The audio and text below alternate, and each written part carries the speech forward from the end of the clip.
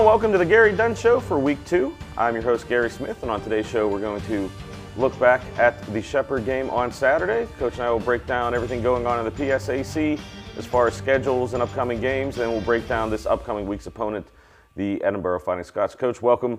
Monday morning, Saturday was a heck of a college football day. I know as a coach, you're looking at the result. As a fan, a lot of big plays, a lot of back and forth, but let's start breaking down one thing at a time. Sure. Last week on the show, you asked the fans to show out, and I thought it was a great atmosphere on Saturday. Great crowd. Really, really excited about the student crowd. It was a read-out, great student section. Obviously, our marching band, cheerleaders, dance team always do a tremendous job. But really pleased with the crowd. When I got there in the morning, we had recruits on campus. I got there about 10 o'clock, and the parking lot was jumping, and it was – it was much appreciated from not only me, but from every guy in our program.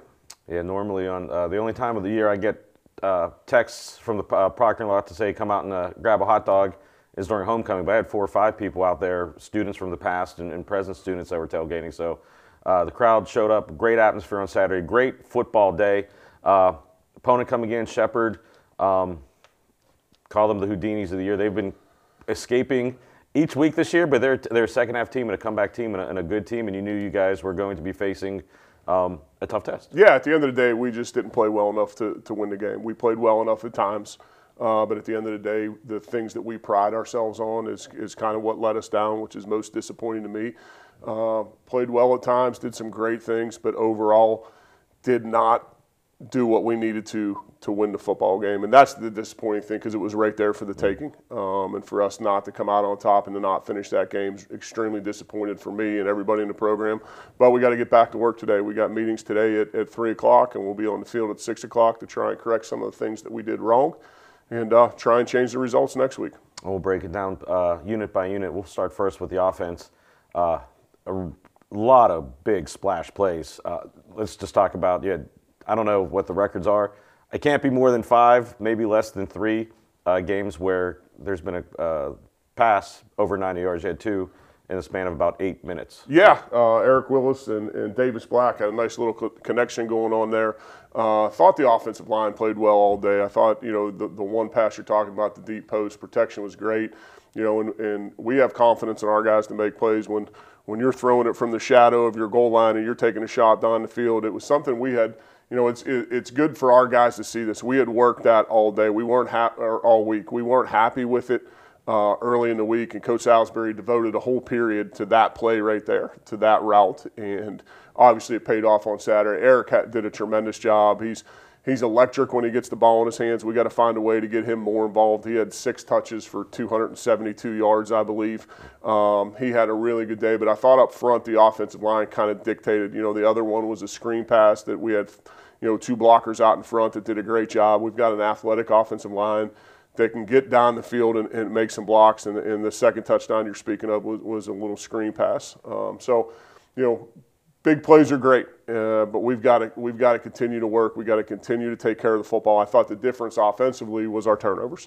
The main thing for us is valuing the football, and offensively for us to have 3 turnovers, it was really the difference in the game.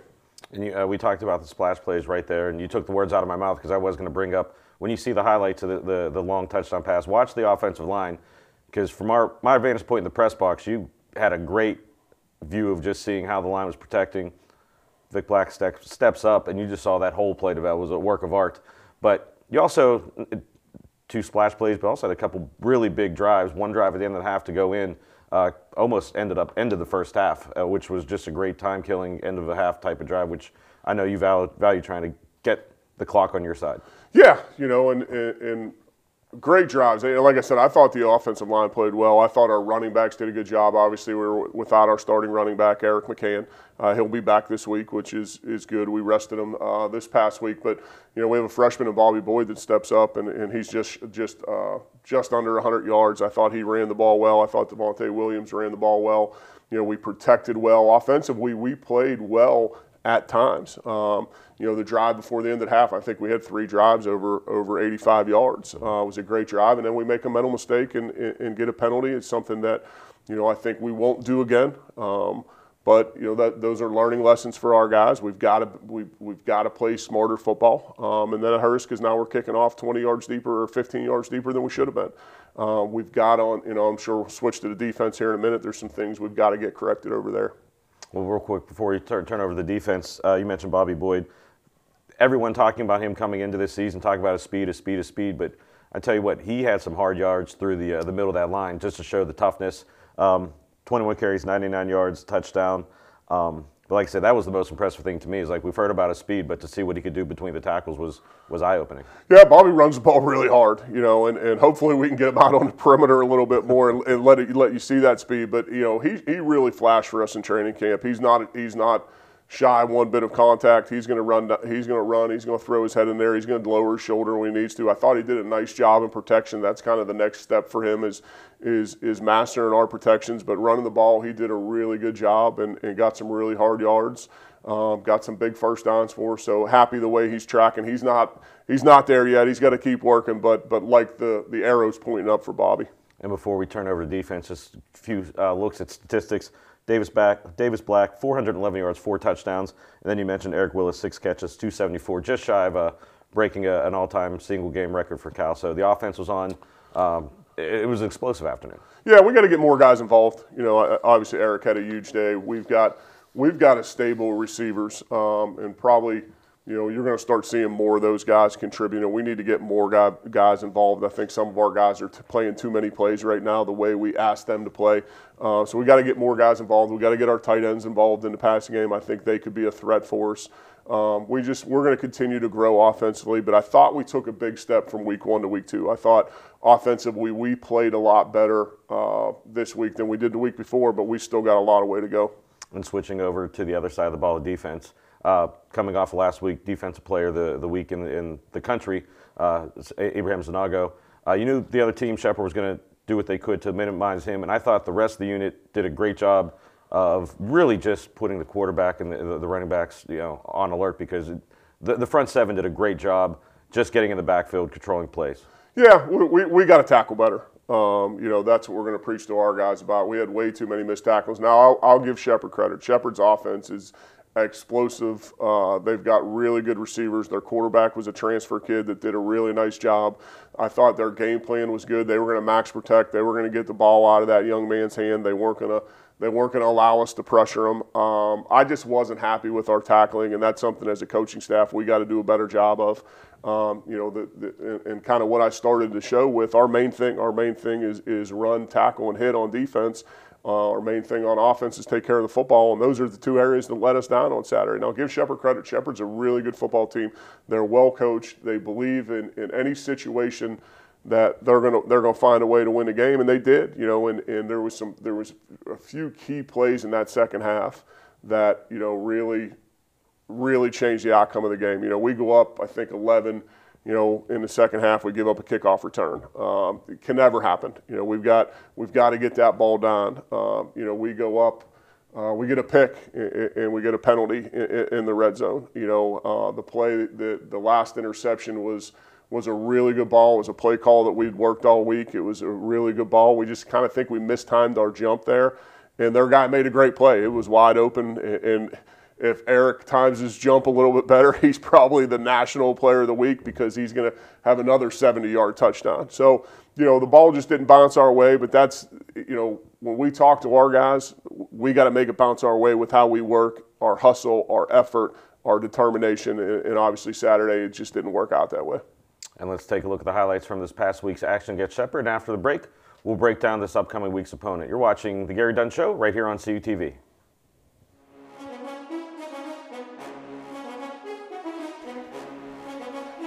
Black takes the snap in the shotgun, stepping up in the pocket, going deep down the field, and has a man. And Willis able to pull it in inside of Rams territory. Willis to the races, to the 10, breaks a tackle into the end zone. Touchdown, California. 91 yards for Eric Willis III.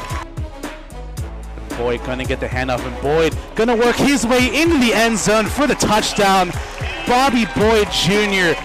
gives the Vulcans the lead after the 2-yard run.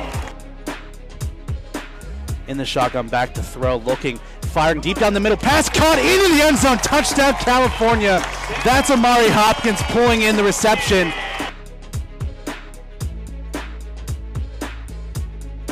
Morgan back to throw, firing deep down the middle, and that pass is caught, and one man jukes it into the end zone for the touchdown. That's Cameron Dorner. Black back to throw, quick screen pass on the near side, and it's Willis again, he's able to break three, and there's no way he does it again, right? Willis inside of Rams territory, and he's going to go unfiltered, untouched, 95-yard touchdown for Eric Willis III. He does it again. Woo. And that's going to be maybe a house call here, as Dorner high steps his way into the end zone, and the Rams answer right back. Play action pass into the end zone, caught for the touchdown, the signal touchdown. That was Hopkins.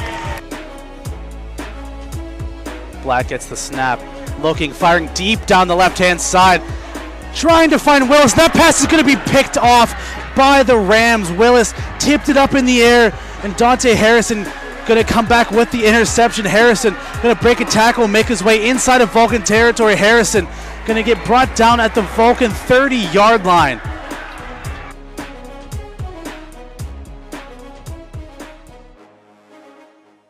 Join us for the 6th annual Vulcans Athletics Day of Giving, kicking off at 8 a.m. on Tuesday, September 26th, to support Vulcan Athletics.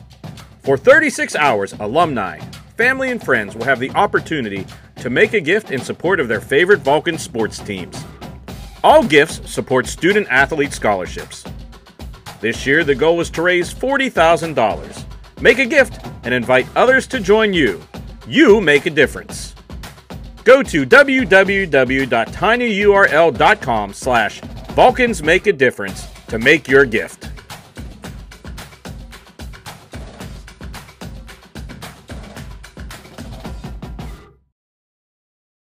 A new season of Vulcan football is set to begin September 9th versus Kutztown, September 16th versus Shepherd, September 23rd at Edinboro, September 30 versus Clarion, October 7th at IUP, Homecoming October 14th versus Seton Hill, October 21st at Slippery Rock, October 28th versus Mercyhurst, November 4th at Gannon, November 11th at East Stroudsburg.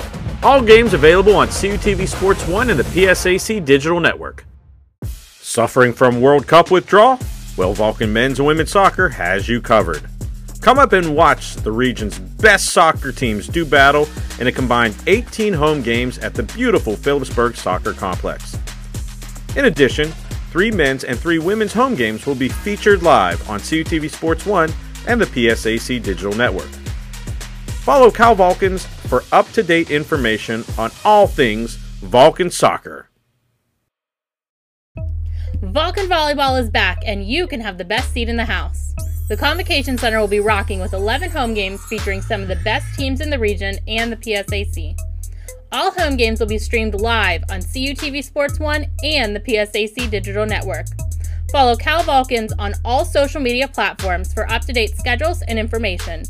Vulcan Volleyball and you, a winning combination.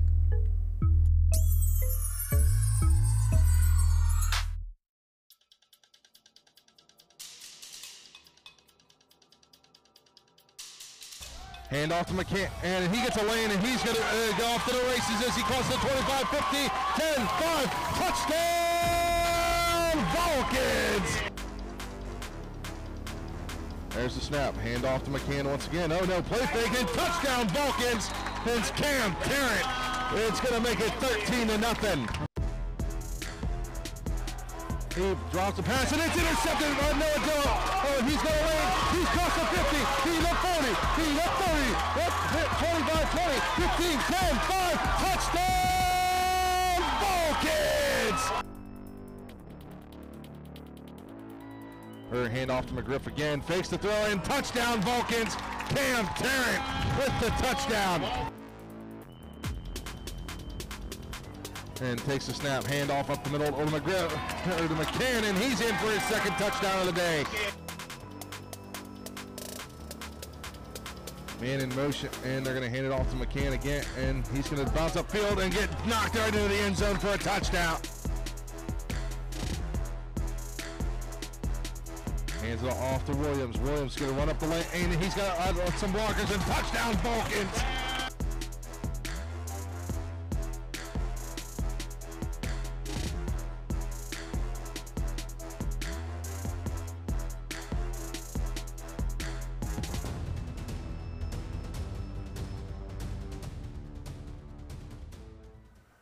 And welcome back to the Gary Dunn Show. I'm Gary Smith, once again joined by Coach Dunn. And Coach, we looked at highlights from last year against Edinboro. And before we talk about this upcoming week's opponent, let's put a bow on this past week's action. It was the second straight week of crossover action in the PSAC.